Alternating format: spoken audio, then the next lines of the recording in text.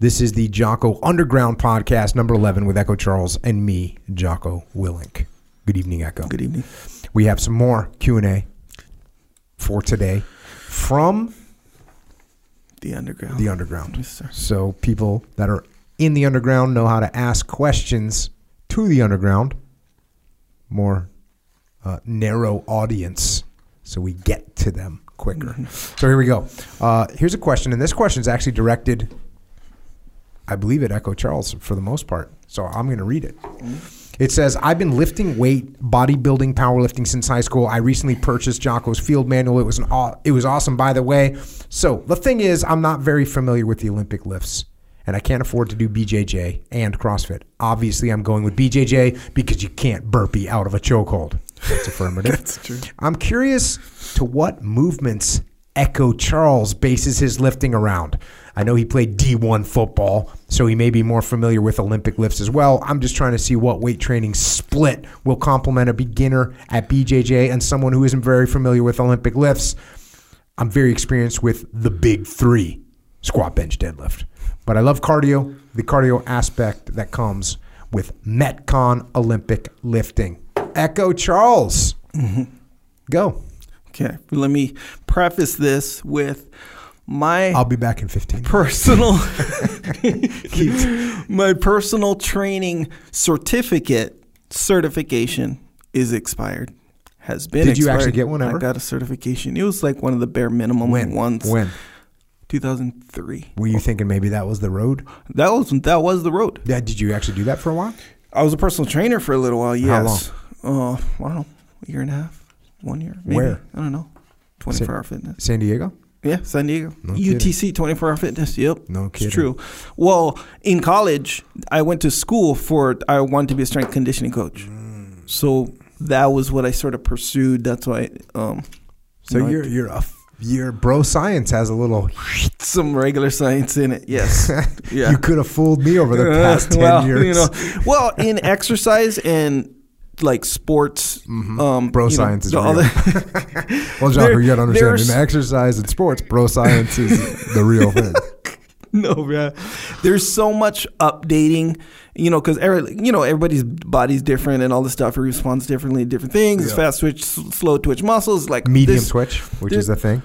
Yeah, see, and even that, it's like, put it this way, there's always new updates to it. So things that we thought was the best way, sometimes later on they found out, hey, that's not the best way. This is even better way.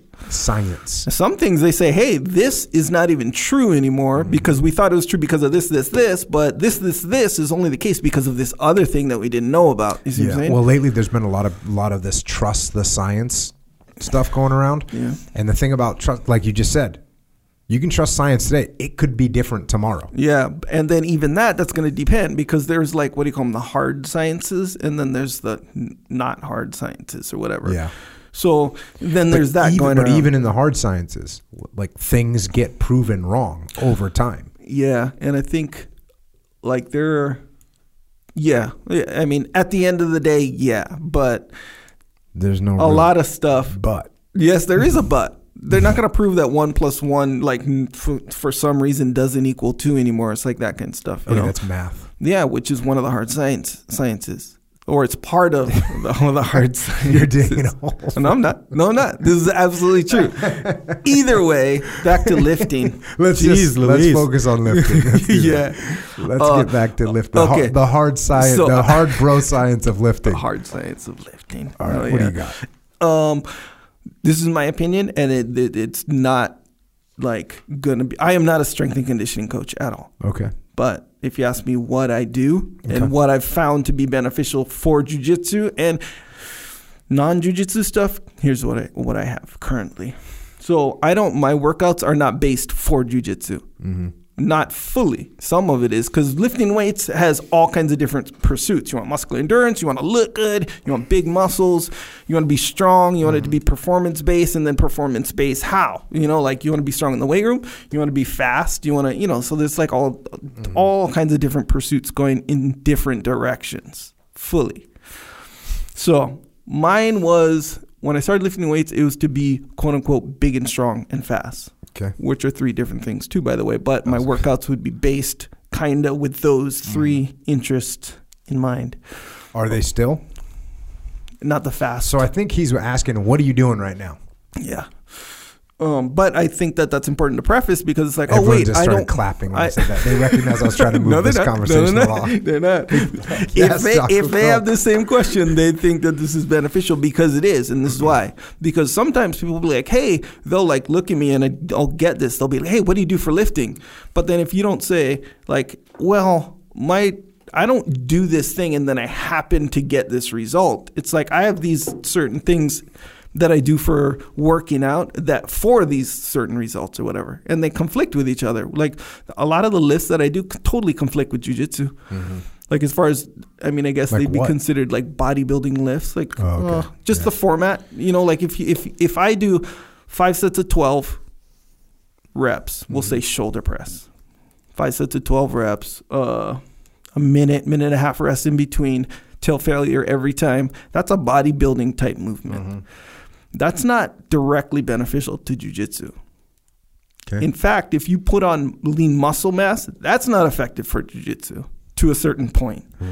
So if you're a super skinny little dude and then you put on muscle mass, okay. But once you get sort of into a certain range, depending on your body build or whatever, the muscle works against you in jiu-jitsu. Okay. Oh yeah, it does. Wait, wasn't it you that was saying, oh yeah, you wanted to get up to like 250? Yeah, just said that on the podcast with Drago. Yes. And then I went to run. I ran 4 miles and I was like, good Lord. I'm too big. This is too much. And the thing is, you could be 250 good weight or bad weight. You'd probably have that same thing going on if you don't train for running the mile. You see what I'm saying? And if I was training, then I wouldn't have been able to get to 250. If I kept running well.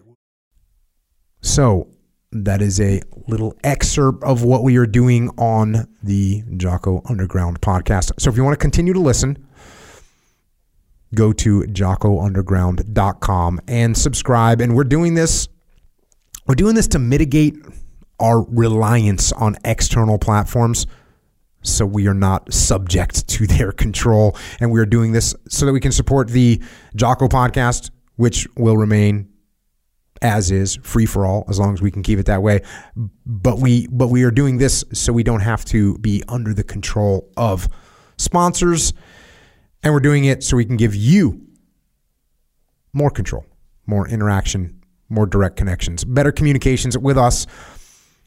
And to do that, we're building a website right now where we'll be able to utilize to strengthen this legion of troopers that are in the game with us. So thank you. It's jockounderground.com. It costs $8.18 a month. And if you can't afford to support us, we can still support you. Just email assistance@jockounderground.com and we'll get you taken care of. Until then, we will see you mobilized underground.